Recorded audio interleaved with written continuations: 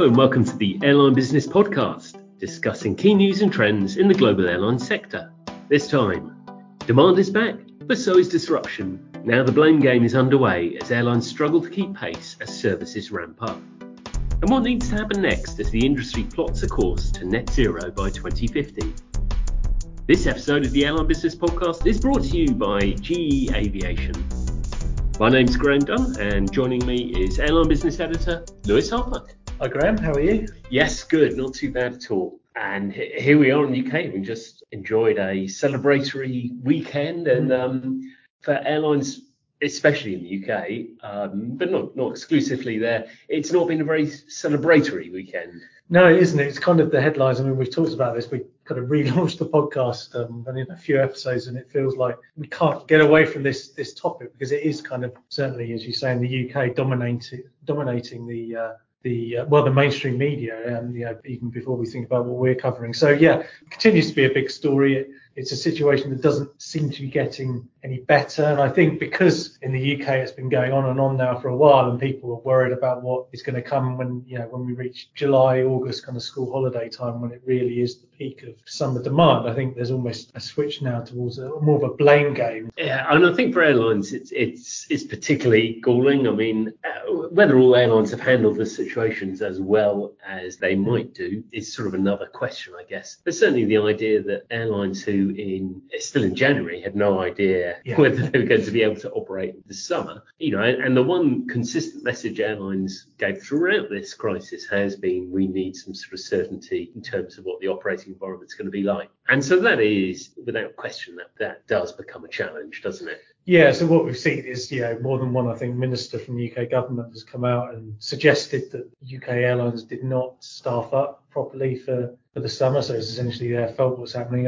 So it's not just airlines, of course, this is an issue across the chain, really, and including, obviously, airports, where there's quite a lot of high-profile stories about the queues we're seeing there. But as you say, it's a bit galling for the industry to hear that. They've been through the biggest crisis in the industry's history. As you say, in January, we were still dealing with the Omicron variant that had, if airlines didn't want some visibility about, 2022, that was really kiboshed by the arrival of the Omicron variant. And it really wasn't until we're into February that there was a strong sense that wasn't quite going to be the set things back too badly. And it's not unreasonable to suggest that maybe a business that at that point was suddenly confident enough to start taking on overstaffing and things like that would have been considered quite reckless given what's just happened. I mean, there's an understandable instinct to be cautious. But having said that, obviously, airlines choose their schedules. They've committed to them. They've been selling them. But there are plenty more reasons why this is happening. And it's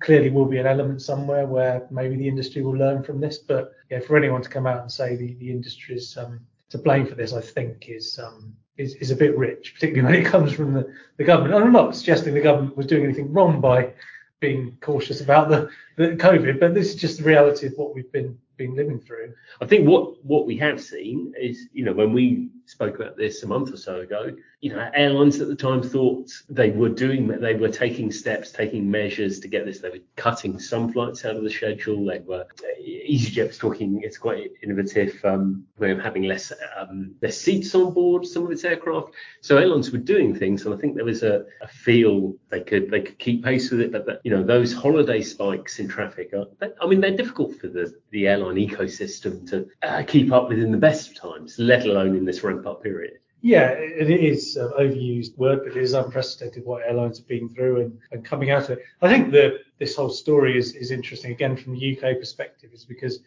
they're related issues, but, big queues at airports, disruption there, and the cancellation of flights aren't necessarily the same thing. And actually, when you look at the hard data, the number of flights being cancelled historically is a bit up on what we saw pre-COVID in the equivalent, let's just say the May half term we've just seen. But it's not unusual for there to be disruption around this time, in pre-COVID time. So there's kind of just a perfect storm of stories happening here, and it all gets mixed up in one. And clearly, anecdotally, we've been talking about, I think it feels like anyone on a short-haul flight from the UK at the moment seems to have some level of disruption to that, whether it's flight change or cancellation or whatever. So yeah, it's a big deal, but particularly when you're affected directly by it. But yeah, it's the reasoning for it goes And again, in a UK perspective, as you go beyond that, a global perspective, in a lot of economies, there's a shortage of available labour at the moment. That's not an issue that's unique to the airline industry. Again, when we talk about the government blaming airlines for this, I think the government will also acknowledge that in service sectors, for example, across the economy, there's a shortage of staff. And there are particular reasons why the airline industry and that service sector as a whole is struggling in that environment, because hours can be antisocial. People who were let go by airlines, airports during the pandemic might have found jobs that are 9 to 5, get their weekends back, that kind of thing. And when there's a shortage of available staff, people will be offered jobs on decent terms that will perhaps give them more of a social life, for example. So there's kind of a bit of a challenge, and the key point beyond the blame game is what actually happens next. And you touched on it. We know that this was foreseen to a point. More than one airline was talked about this summer being a challenge from a staffing perspective, and essentially within that is an admission that there's only so much they can do, and other things playing into this, weather issues, ATC issues. Yeah, there's lots of things in play that have made it worse, and then obviously it just gets exacerbated. So airlines, it's not unusual, as we know in pre-COVID times, for there to be an IT meltdown, for example. But if you get a minor IT issue on top of not having enough staff on standby, suddenly there's a chain reaction. You've got flights delayed, cancelled everywhere. So it's a tough one, and I guess as I say, the point is how's this going to resolve itself? And I think unfortunately that given some of the underlying issues are economy wide, there is a point where clearly perhaps the airline and air travel industry is going to have to be more competitive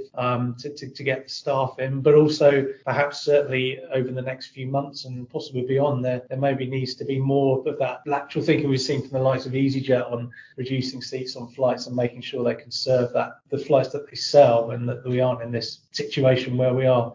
And this situation is really surreal, really, in terms of to what extent you could predict this was coming.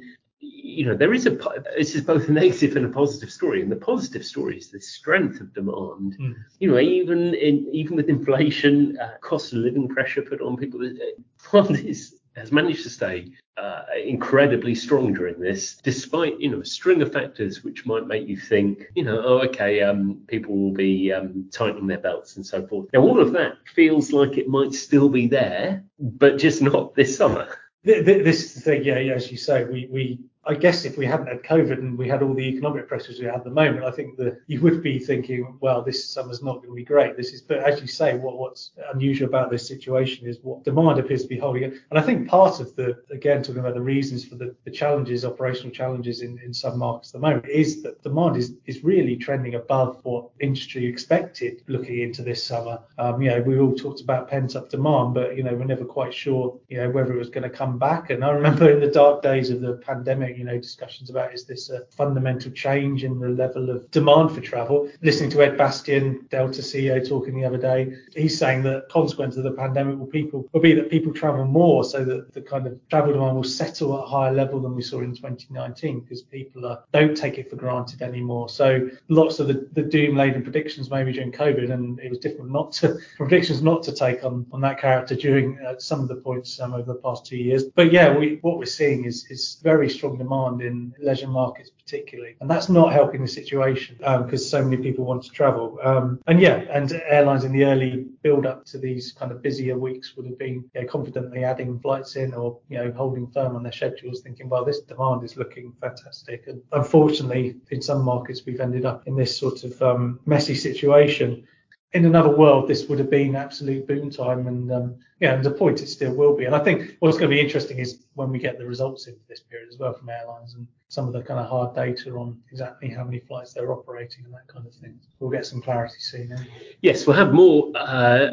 One of the key bits of clarity we'll also get is from IATA, which holds its annual general meeting in June. Myself and this will be, assuming our flights are operate as planned, will be COVID tests, COVID tests, all the paperwork, all the usual bits and pieces. Will be at the AGM, in which there'll be a fresh industry profits outlook issued as well, and we'll be doing a couple of podcasts from there as well. So look out for that. And one of the other key issues, which is going to be discussed at the AGM, and which we're going to talk about after the break, is sustainability and airlines' efforts to cut their emissions. And we'll talk about that shortly.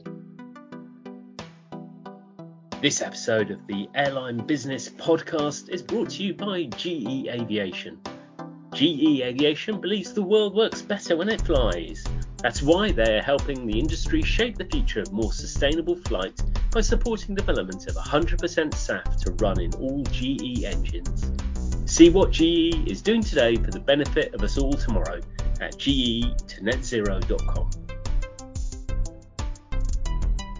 If you're enjoying this podcast, why not sign up for the free weekly airline business briefing delivered direct to your inbox every Thursday. You can register to get our weekly briefing together with any of Flight Global's other newsletters for free at flightglobal.com/newsletter.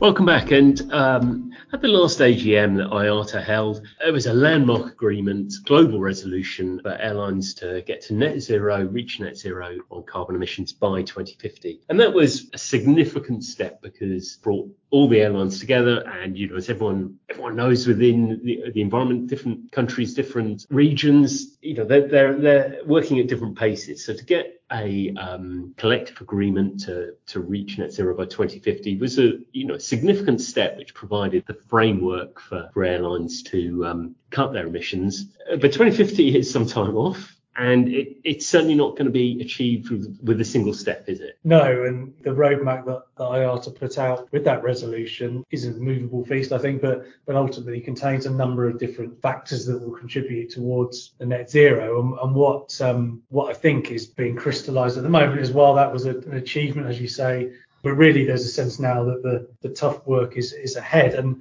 as you say, particularly in the short term, I'm talking the next 5 to 10 years, the question is, what happens now, and how do where are steps possible over that time frame, right? Let's be honest, options are a bit limited at the moment. It is, yeah, and it's definitely true that when IATA drew up its roadmap, and IATA was speaking to Willie Walsh, the Director General, a few weeks ago, he was sort of very clear that they wanted to come up with a credible plan which wasn't reliant on technological developments, overly so. So whether that's electric, whether that's hydrogen, whether that's a different form of propulsion improvement that could happen. But the focus, in order to have a credible plan, is to start thinking about what can you do with what's available today. And one of the key focuses on that is sustainable aviation fuel, isn't it? Exactly, because when you think about how airline fleet renewal works, even if there was an amazing hydrogen breakthrough in 10, 15 years time, which Airbus is kind of hoping to get there around that time frame, it's not going to be that suddenly airlines have got 50% of their fleets hydrogen powered. And when you're looking at 2050, suddenly seems quite close when you're thinking in terms of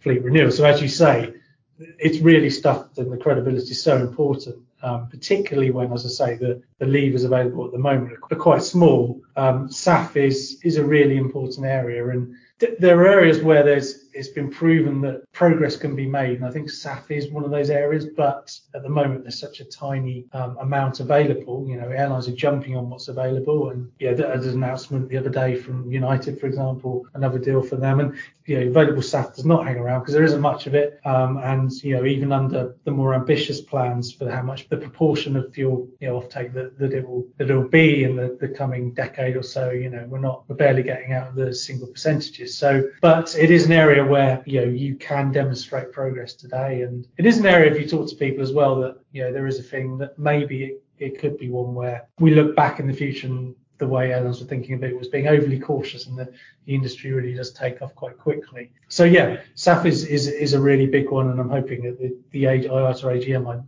I'm fairly sure we will hear SAF mentioned quite regularly, because it is a lever airlines can pull, because beyond that it gets a bit murky as well when you start talking about offsetting. And offsetting, I think, is the two things that can be done today: SAF and sort of pushing and developing that market, trying to create the market dynamics which create it as a sustainable business model for all players involved.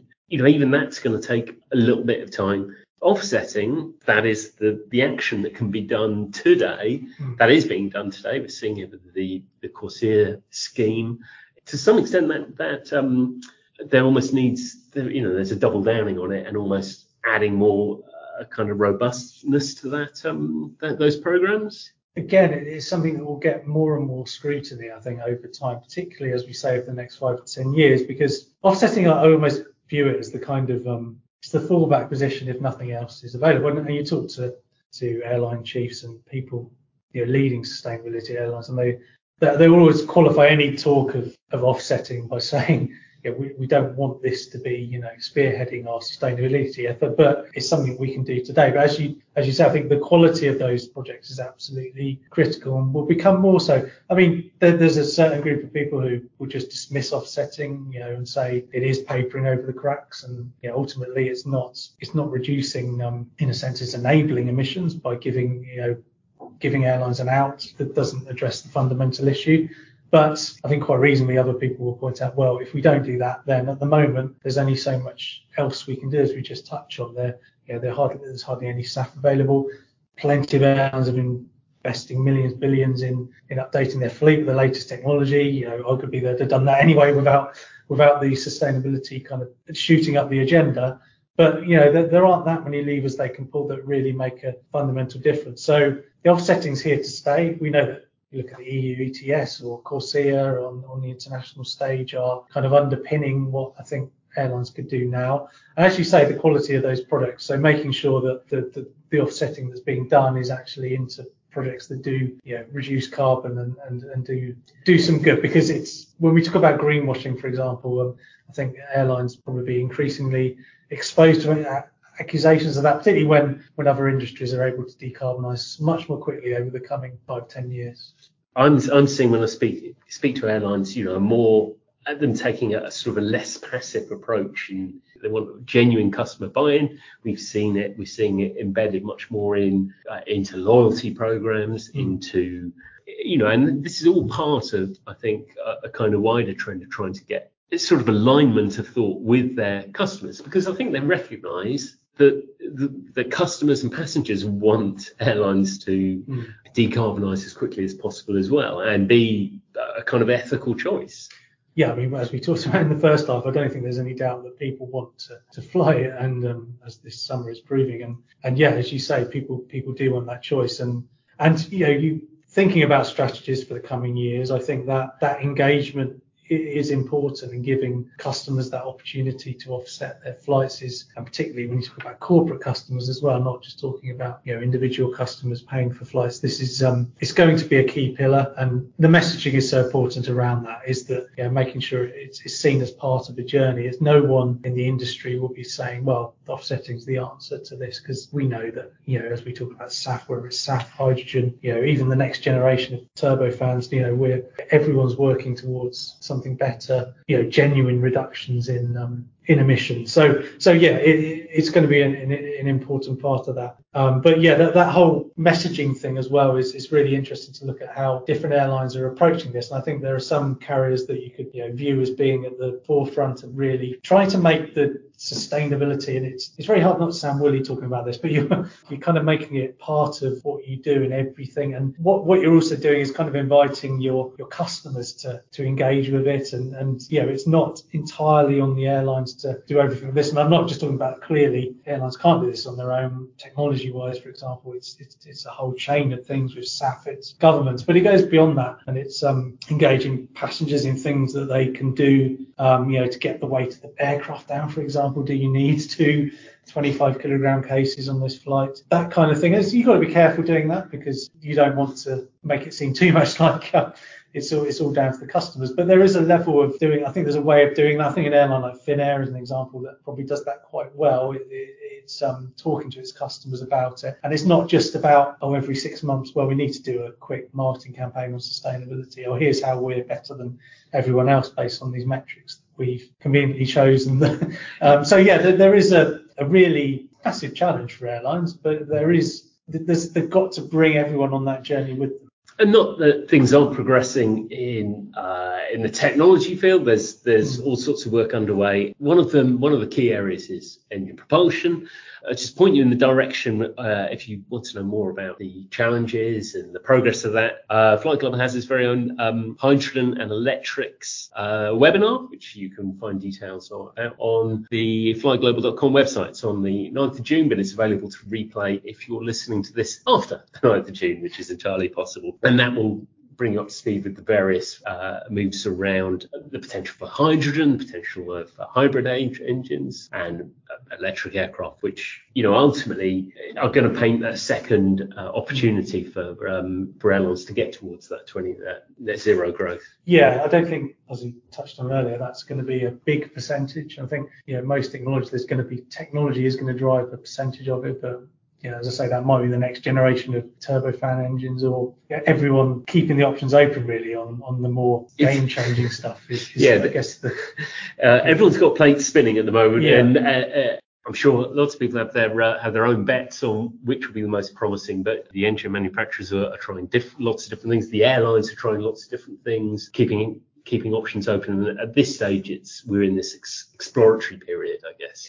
It is hard to talk about the industry as a whole in the sustainability context because there are so many plates spinning. But what's interesting, you talk to some people, there is a desire in the industry as well that maybe for some common standards on sustainability. I think that's something to watch out for, and it'd be interesting if that comes up at the IATA AGM, because I think that would really help the industry. We see some airlines with a habit of will try and claim they're more green than their competitors based on ASKs or whatever measurement they choose. But the reality is, another airline could equally find another measurement. What's interesting is, like ISO standards we're used to, and airline safety is an area where the industry is obviously clearly very good at having set standards that everyone has to adhere to and can be measured by.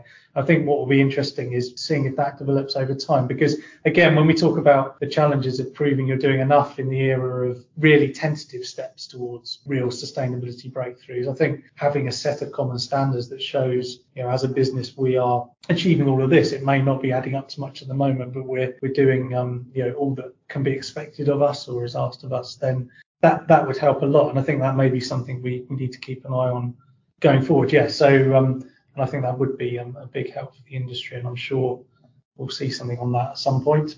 Absolutely. Well, thank you. Another thing that we need to wait for, unfortunately, though, when it comes to sustainability. Well, thank you, Lewis. We will, as I say, we'll have some special podcasts which are coming around the IATA AGM, which is the 18th, 20th of June, something like that. I hope so, because I think that's when I'm in Doha. Yeah. So we'll be, so look out for some special podcasts around that period. Thank you, Lewis, for your time. Thanks, Greg. That's all we have time for this time. Our thanks to GE Aviation for their support on making this podcast episode happen.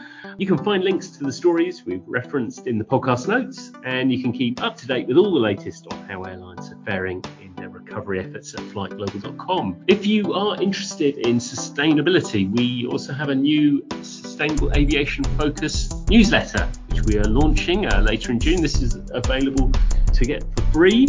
Same address as before, flightglobal.com/newsletters. If you enjoyed the podcast, please leave a review and don't forget to subscribe to the podcast. And we'll see you again next time.